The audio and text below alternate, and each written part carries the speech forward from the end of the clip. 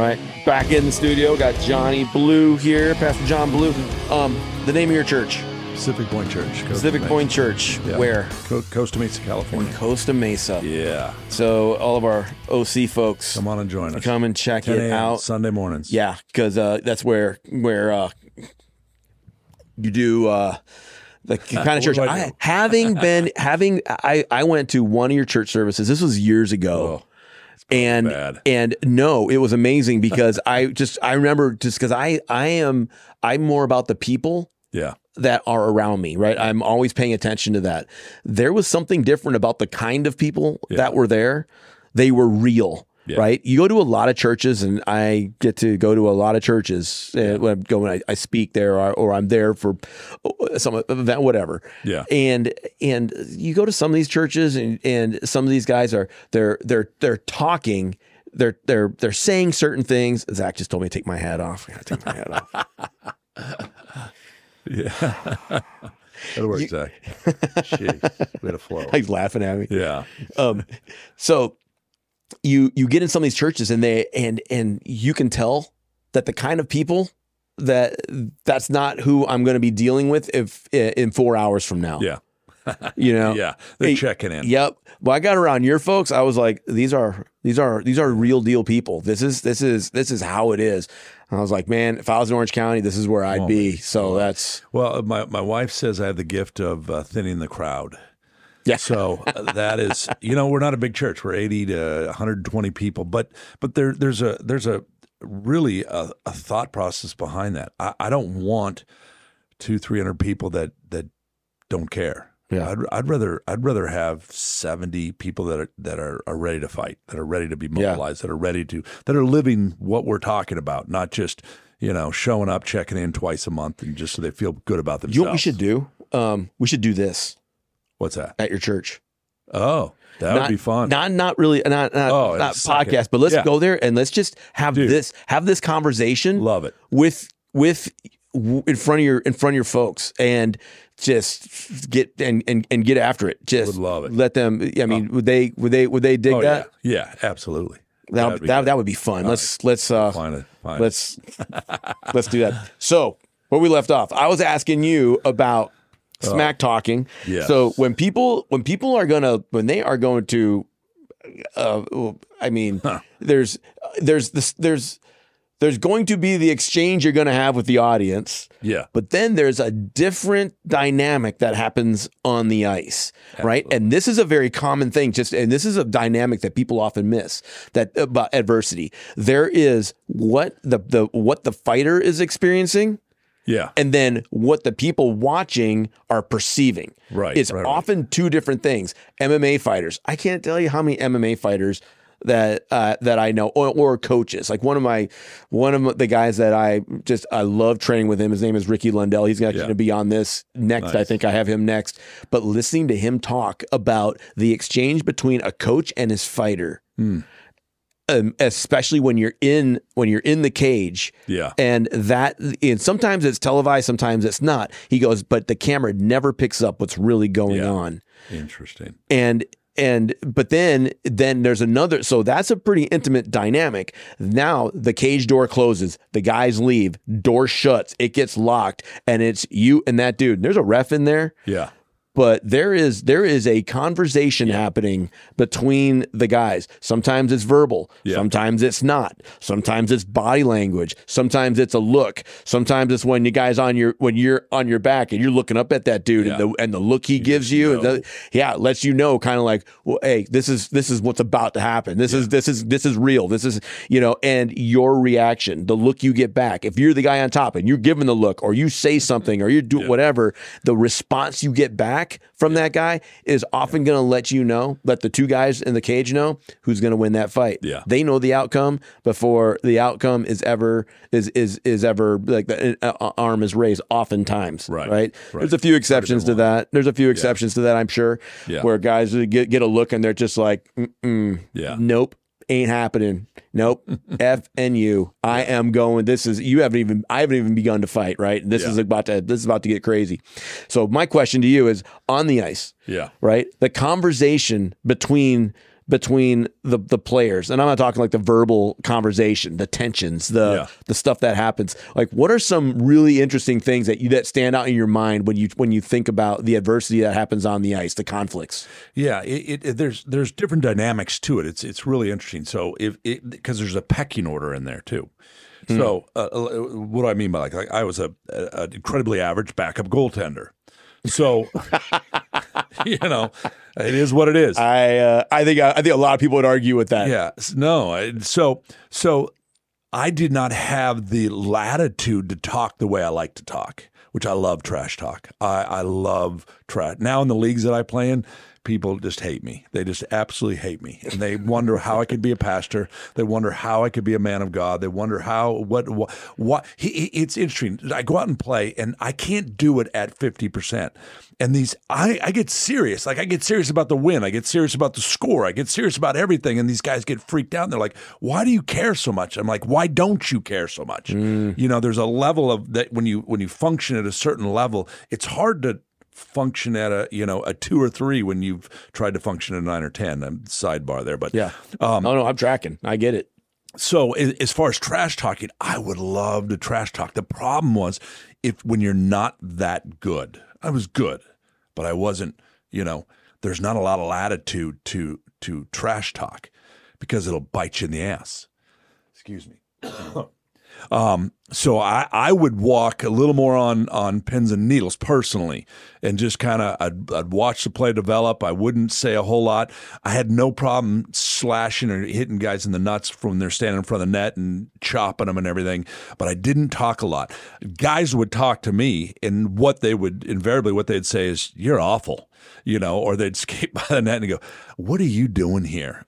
How are you in this league?"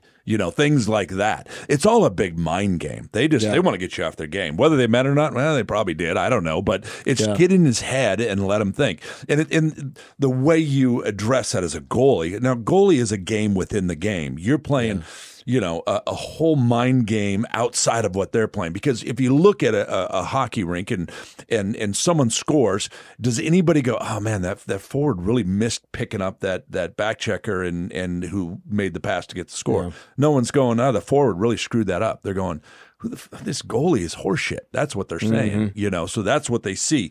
So there's a game within the game mentally that you're playing and stability, and you're seeing everything happen, and the puck's flying at 100 miles an hour, and guys are skating at 25 miles an hour, and passes are coming here and all over the stuff. So my game couldn't be trash talk because I had to focus. I just couldn't have. Now there's great play. Patrick Waugh, one of the greatest, arguably the greatest goalie of all time, but Patrick would guys would come in and he'd make a great save and he'd just wink at them, or he would just in French just undress them, but there's always that going on. Now again, leadership styles. You look at a guy like Ray Bork, who was a Hall of Famer, was our captain and never said a word.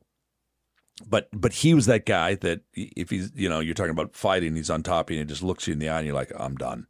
You just see it in his eyes and you just knew, and there's just a steady.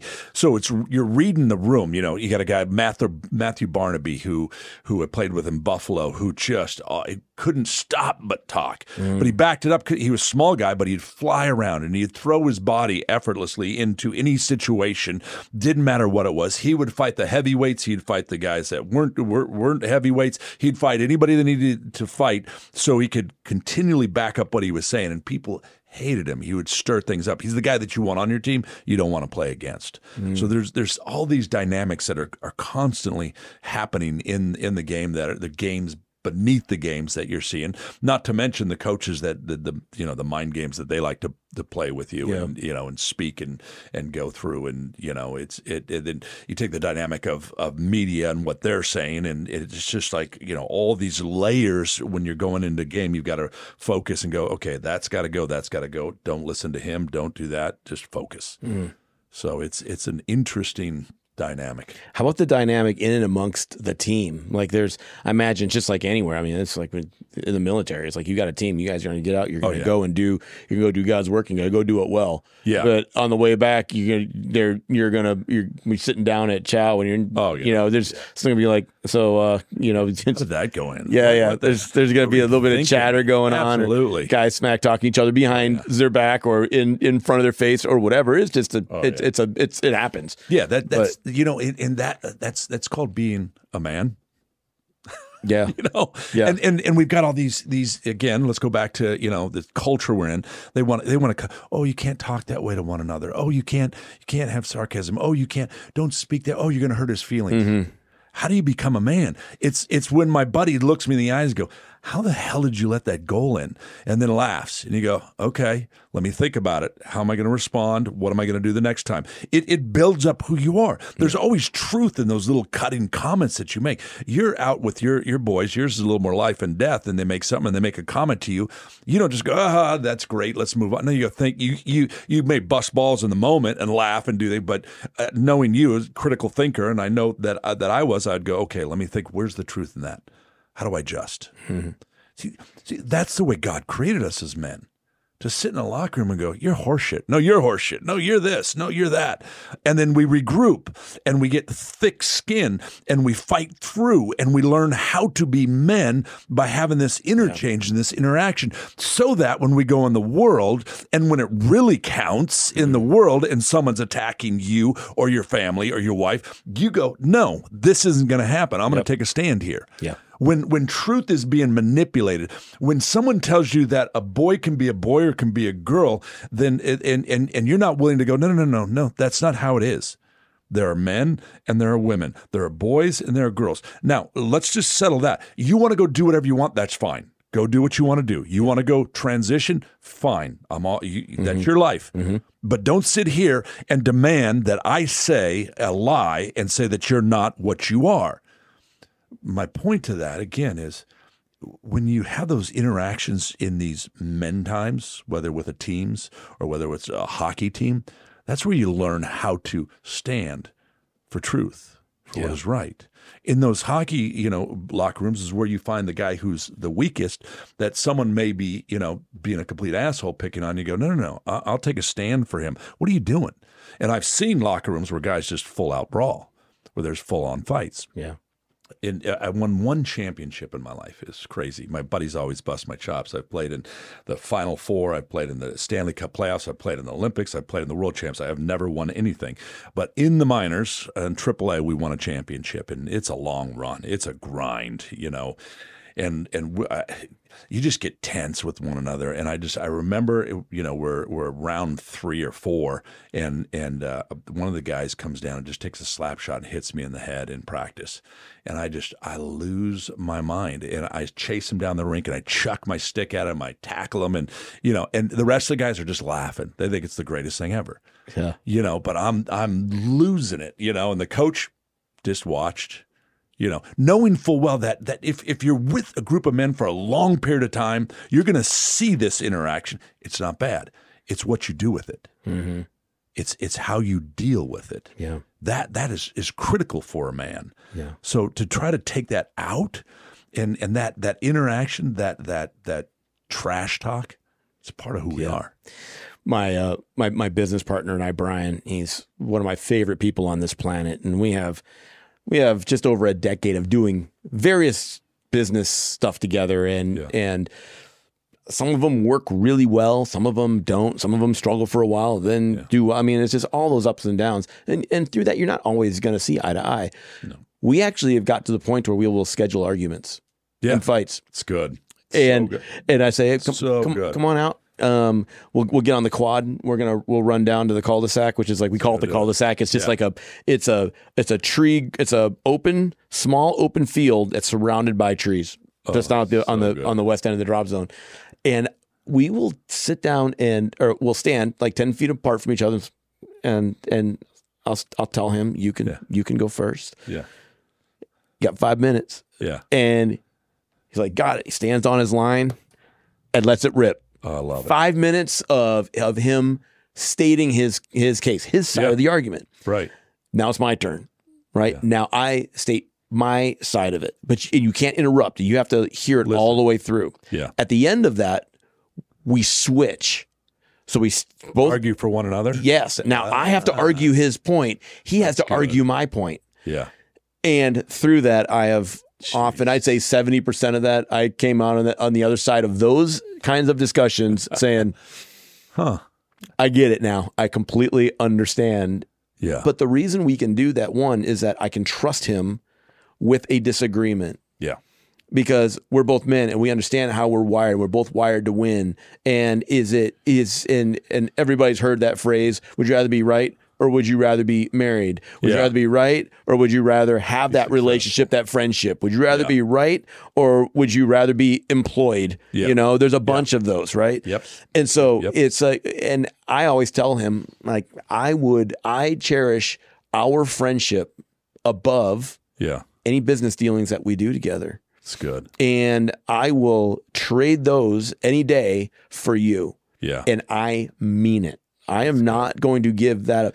And Brian and I were talking about this a while ago, and he just said, how many businesses do you think have guys like that at the helm that would treat each other like that? Like when we go at it, we go at it. Like it's people would look at it and say, well, I can't believe you just said that to each other. That's unfair. Here's what I love about this. Okay, so men have to have this. They have to have the I'll tell you, you tell me. But the balance of that is this thing called empathy. Yes. See, we've lost the art of empathy. See, we can't have the engagement in the locker room, the fighting, the sarcasm, unless you're willing to step into the empathy. It's about 10 years ago, I was listening to Jim Rome in his show he does. You know, he's got Rome is Burning, or I don't know, whatever it is. And he was talking about a basketball player that had made $110 million and lost everything. Played for Philadelphia, one of the great guards. Gosh, what's his name? I just went blank. Anyways, he was talking about it, and this guy calls in, and this guy goes, I can't believe that guy lost all that, my 110, and he's got his posse, and he's got this, and he's that guy. And Jim Rome goes, hold on a second. I'll never forget. He says, hold on. He said, do you live in Orange County? And the guy's like, yeah. How do you? He's like, it's no lie. Are you driving a BMW? And the guy's like, yeah. How do you know that? He's like, do you have parents that are married? And he just starts breaking them down. And the guy's like, what are you talking about? He's like, who the hell are you to judge this man who is a black man, whose father was murdered in the city, who lives in the city, who never knew how to deal with money, never had a mentor, never had anyone to show him how to be a man. And he, all of a sudden at 18, he's playing this man's game, getting unbelievable, ungodly amounts of money, and then you have an expectation for him to do what he should do with it. Who the hell are you to judge him? Nice. And that's where men, what that other guy said. I bet he just vapor locked. Rome, he doesn't, he doesn't pull bury some stuff, Yeah. But the point is this: men, don't give me the fight unless you're willing to have the empathy. It's the marriage of those two, because you step in the shoes of another man and things, like you said with your business partner, all of a sudden you step in his shoes, you're thinking the way he thinks, and you're saying what he says, and you're going, holy shit, maybe I missed it a little bit. Yeah. Yeah. Maybe I was a little bit, maybe I don't know everything. I think I know everything. I'd like to know everything, but I don't know everything. Empathy is this lost art.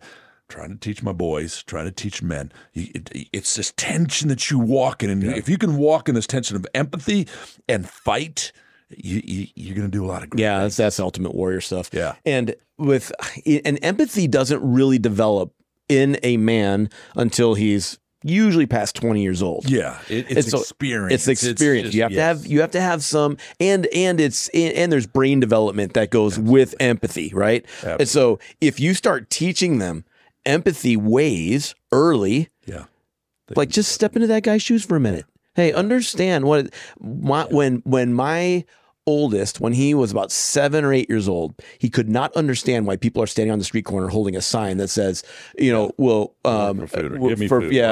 or anything helps, or God bless, or I just need a sandwich, or whatever. Yeah. And he said, I don't understand why they're there. And so what happened? And trying to explain to him that there is a decision-making process that all of us go through, that you are going to be at some point a product of your decisions. Right. But at the same time, many of these guys that are here, man, some of it, they may have brokenness so far and so deep in their family, no way out, and nobody to say, hey, let me get in it with you and demonstrate a standard, that what they're going to do is they're going to turn to what they know, and that may be alcohol. It may be drugs. You do that stuff long enough, now you're going to end up with mental health issues, and before you know it, this is the life that you're leading. And I was explaining this to him, and he said, so do they need help? I said, 100% they need help. So we had a daddy date planned that night. He and I were going to go to a movie or something. Yeah. And so he gets in, we go out, we get in the car. I say, okay, where are we going? What do you want to do? And he goes, I want to go to the store. Yeah. We went to the store and we got, I think we got he went and picked out like 20 sandwiches out of like the deli thing. Yeah. He goes, get a case of water. I'm like, what are you doing? He's like, you'll see, Dad. Go through. And I had an idea where this was going. We went through the checkout and he goes, take me to the worst part of town in San Diego where these guys are going to be. This is Micah. Yeah. And take him downtown. So I took him right to the heart of where all these guys are. Yeah. And we're driving around and here's me, like I'm like a little bit out of place, I'm like just like, okay, and he has a sandwich and some water and he goes, hey, stop it right here. And I cracked the window just far enough to be able to squeeze the sandwich and the water out. Hilarious. And Micah's just like, Dad. And he takes it, and he unlocks his door, opens the door, walks out, and he goes, hey, and he goes up to this guy, and he goes, have you eaten dinner yet? And the guy was like, no, sir. And he was calling the 7-year-old sir. Wow. And he goes, well, here you go. And the guy was like, oh, thanks. And he goes to give him a hug, and the guy looks at me. Yeah. and I just kind of give him you're good. Up. The fact that he checked with me, I was like, this dude, he's not as far out there as people think he is. Yeah. And so Micah just took took license with it and just started grabbing waters. And I'm trying to keep up with him. I'm in the car following around, and he's like putting them in people's, like they have their little tent set up. And he when he was walking back, so I stopped. I let him get about 30 yards away, which to me was like that was right at the line of what that line was. Yeah. And he gave all the stuff out. And he turns around and he's walking back, and all these homeless people kind of start coming out of their shelters and stuff. And he's walking back, and the way they were treating him, and he got back in the car, and we had the empathy talk. And I said, hey, what you just experienced was the first time that you have probably come head to head with an empathetic situation where you responded, and you responded right. Yeah. I said, but as you grow older, the empathy stuff that's going to happen is going to happen more subtle, and it's going to happen inside of conversations, and it's going to happen in and amongst your friends, and it's going to happen with your mom. It's going to happen with me. It's going to happen with your brother and your sister, and those aren't so obvious. Yeah, those are the little ones, and they're going to happen in the middle of controversy. It's going to happen in the middle of an argument, and how are you going to respond then? That's good. And he said, well, I don't know. I guess I'll have to see because I don't know what you're talking about. Like he responded like, here's me talking to him like he's like he's Zach, and it's not. He's like I would expect, Zach's like, yeah, cool, check, got it. A 7-year-old's gonna be like, what? Yeah, that's hilarious. But you're so right though. Empathy and the fight have to go hand in hand. And there are times too where it's just it's all fight. We have crossed the Rubicon, dude. There is no empathy. Yeah. You don't get quarter. You're getting full. I'm in full burn down mode on you, and that's gonna happen. And I would suspect that somebody is gonna break into your house and with bad intentions. Yeah, you're probably probably not gonna fare so well. Absolutely. Well, this is the crux of Christianity in Jesus for me. Because the Jesus that I read in the Bible, the Jesus that I see was the strongest man. See, strength is great men or have the ability to control their strength. And if God was fully man, fully God, fully man, Jesus, like if I'm Jesus, I'm wiping people out. Just like, zap, you're done. But it just, I'm on the cross. People start questioning me and mocking me. Done, done, done. Lightning's flowing. Absolutely you. So, but this Jesus was so strong and controlled that it blows my mind. That he would look in the eyes of the Pharisees that were just self-righteous, just religious people, and then he'd look in the eyes of the drunkard and the prostitute, and he could see truth. And he'd speak to that truth and the empathy that he'd bring. He had no patience for the religious people, self-righteous religious people that think they have it all. But the men and the women who didn't have it all together, but were hurting, he would step into, and that's why. You asked earlier about how do you go into this? It's like I encountered this Jesus that was just mind blowing to me. Tell me about that. Tell me about your testimony. Like how'd that happen? Yeah, I grew up in the church and always coming and going, but at 17 I left home, and that just started the journey. I was never crazy, but pretty much on my own at 17, saying that I was a Christian and trying to live as a Christian, and completely all over the map. I was saying I was a Christian and to try to, I'd go drink by myself, or I'd go, sneak girls in and out and stuff. And then when I got to the NHL and I was playing, I met a guy named, that we both know, Greg Ball, who just started, I started meeting with and talking about God. And one day he came to me and he said, look, here's the deal. If you want to live the life you're living, go ahead and live it, but stop telling people you're Christian because you're giving us a bad name. Yeah. My initial thought was, F you. I'm playing in the NHL in Boston, and who do you think you are? And then it started to sit inside my soul, that what we talked about, you critically, you think, what did that mean? What was he saying? What does that look like? And then I realized that I was exactly who he said I was, a hypocrite in every aspect of the word. I had my little verse on the back of my mask and, made me feel good and rub the genie in the bottle and, get what you want. But I didn't have a relationship. And at that moment, he says, if you want to know what it means to follow Jesus, he said, give me a call. Changed my life. Changed my life. I had this encounter with God. I had this encounter with the creator of heaven and earth. And what I started to realize was purpose, why I was here, why he created me, what I was doing. I started to realize this thing wasn't about me, it's about others. I started to realize that all the money, all the sex, all the fame, all the it doesn't do anything. Yeah. There has to be more. At one moment, I remember sitting in the Boston Garden again, and I just got my first paycheck, and this was 91, 92, and it was like $15,000 after taxes for 2 weeks. I wasn't making a ton, but in those days, it's pretty good for a 25-year-old kid. But I remember looking at it and going, God, there's got to be more. This can't be it, because the reality is I got to do this again tomorrow, and if I don't do it again tomorrow, this doesn't come. It's all attached, and I had this revelation. It's like there's got to be more. And I encountered more, and that more was Jesus, and it changed my life. Greg Ball is. I have heard from so many people about those conversations that he's had with guys. Man, that speaks truth. Yeah. Just talking with some of the boys from back in the Champions days, Sports Ministries days, and going to those conferences and oh yeah, he was a get up and get in your face type of fella, man. Yeah. So that's awesome. So that was towards the end of your NHL career. And then after that, then you made the decision after NHL to walk me through like the transition from NHL into normal life, where now it's trying to figure out what you're going to do next, or Yeah, that's always, again, identity and a little tricky thing. My career was coming in. I'd played in Boston, and then I'd finished in Buffalo, and I basically backed up Dominik Hasek, who was the greatest goalie of all time, just a freak, unbelievable player.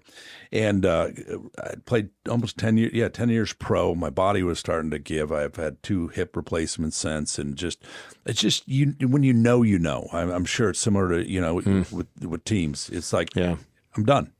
And let me tell you, it's so much better to be able to do it on your own terms when you know that you know than have them throw you out. So that was a blessing. So I just retired and went home to California. I just married. No, I just got engaged to my wife. No, I just married Chris. Jeez, that she was a Laker girl, and then she was at USC, and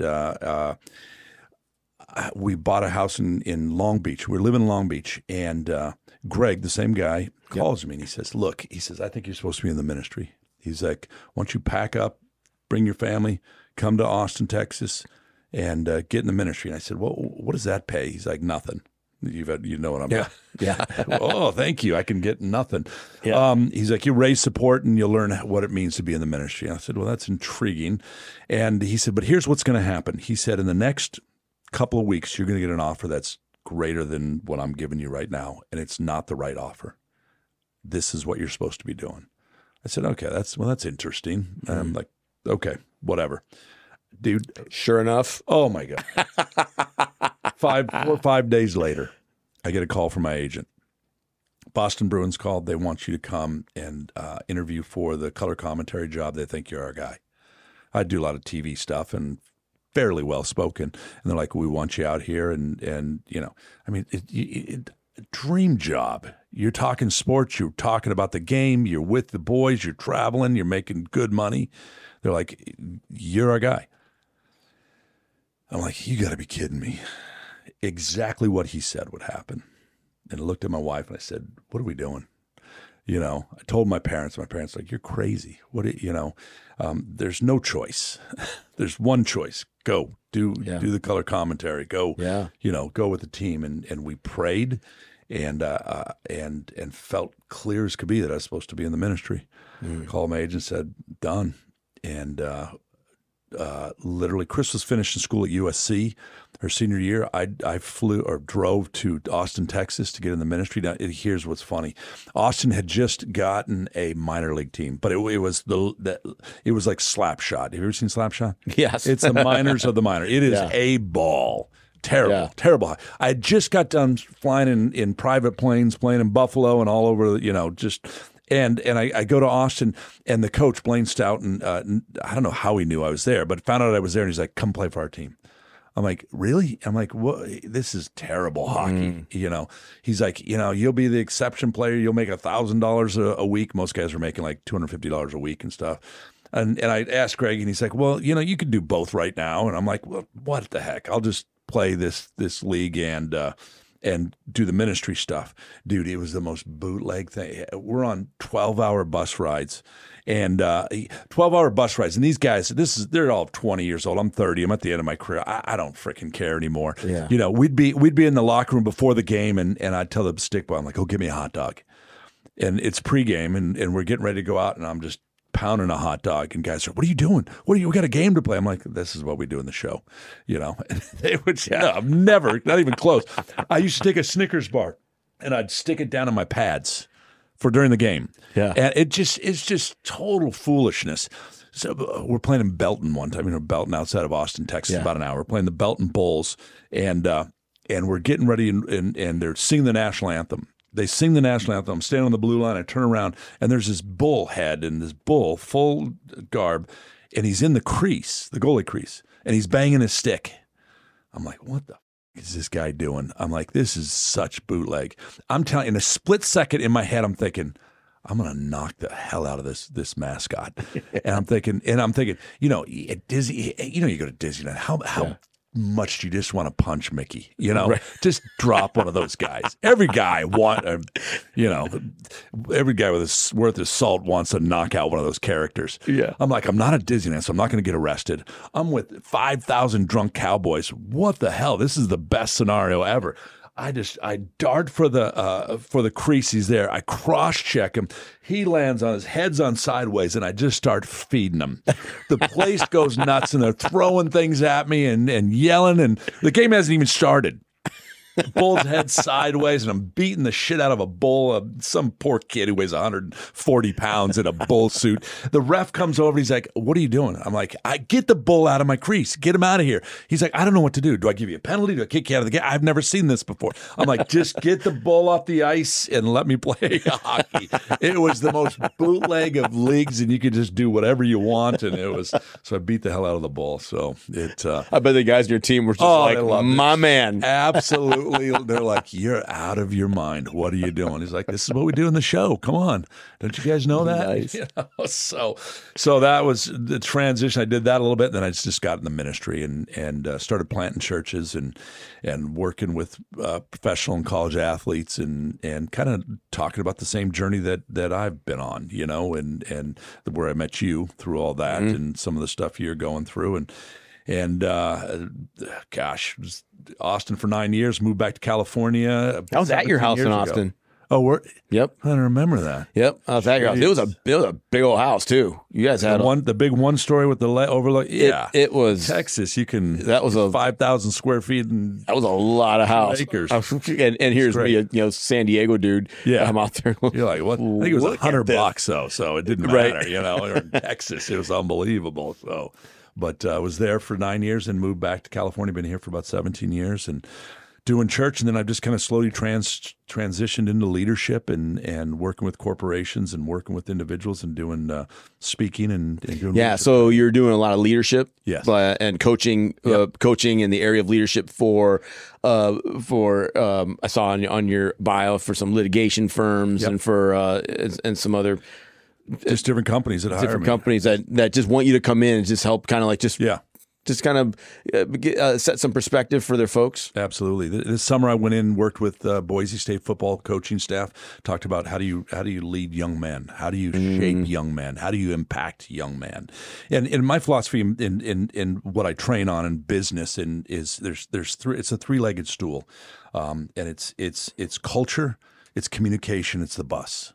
And what I teach on is if you can have those three, you're going to be successful in business. And the bus is Jim Collins, you know, good to great. Get the right people on the bus. If you get the right people on the bus and you know how to communicate to them clearly and they know their expectations and what you want from them, okay, if you do that and you have a culture where you value people and you really listen to people and you build people up, you'll have a cup of coffee with somebody. You do those three things, you'll have a successful company. You'll do well. Yeah. So just train on that. And your church? Church, Pacific Point. Yeah, I've got this great little church. We're next to a brewery and a nightclub. So it's wonderful. We've had people stumble in. We've seen needles on the ground. We've seen, you know, it's a perfect place, right where Jesus would be, right in the bar, right in the middle of the thing. I love it. Great little church. We started right before COVID, and we're meeting outside with 12 people and just started to found a building. Now we're back and just kind of growing and doing what I feel like God's called us to do, bringing hope. There's a lot of hopelessness, training young men, to stand, take a stand for truth and do what God has called us to do. Yeah. How can people find you? They can find me at pacificpointchurch.com or jblueppc@gmail.com. And I would love to be able to. I'm right in the middle now. We're building a platform for my speaking stuff, so I haven't finished that yet. You can go to Consult 39. It's not done yet, but that's what we're working with and starting to build that. So, Consult39.com. Consult 39. Yes. Okay. Yeah. So good. So we can go check that out, and then we got to do this again. Yeah, absolutely. And let me know when you got that your speaking stuff up on point. Get it out. So then, so we can have people get there. Social media, you have. I'm building all that now. So I'd never done any of that stuff. I'm like, what? And they're like, you got to do this. You got to have a presence here and here. So that's where we're at right now. So, yeah, it's been fun having you. It's been great catching up. We haven't had a conversation like this in a long time. It's been a while. It's been and I mean, the last time I think we actually really got to sit down and talk was at Jimmy May's retirement. Oh yeah. And you know, we had a couple beers and had a great time. The girls were there. And Greg Huntington, my dude. We talk about Greg Huntington. Oh, man. That's a whole show. Oh, that is a whole show. Talk about that dude. And I'd have him here, but I don't think he'd fit in this room. Oh, he's a big man. He is a huge human. This dude is like, you see this guy and you're like, and the big smile. You're just like, oh, look at this guy. Oh, he's Big, dumb offensive lineman. Yeah, for like the Steelers. For the Steelers, yeah, because he's not here. He's not here. Jacksonville, yeah. He went to Penn. He's a real smart guy. He's legit. Yeah, Definitely. He's doing big stuff now, and man, he's just Paul Gressmanis. Yes, just talked to Grass. Did you? Yep, just talked to him last week. Oh man, I got to hit him up. We'll take a picture. We'll send it off to Grass. Yeah, absolutely. Yep. Adam, you still in touch with Adam at all? Not as much, but yeah, he's got a great church in New Jersey, doing well. Oh, that's so good. I haven't talked to him in a while. That's some great relationships that we had there. Yeah, definitely. That is a fit man right there. He's like, I have a cheat hour. I'm like, most guys have a cheat day. I have a cheat hour. Yeah. I was like, tell me about your cheat hour. He's like, stupid. He's like, Cinnabon, Baskin Robbins, everything. A 1 hour of pure pound. He goes, and it's I come out of that I feel greasy coming out of my 1 hour, but then I'm back in it. That's a discipline, man. It is. But man, it's been fun. Thank you. Yeah. Thanks for being here. Yeah. It's been awesome. All right. Bram Radio.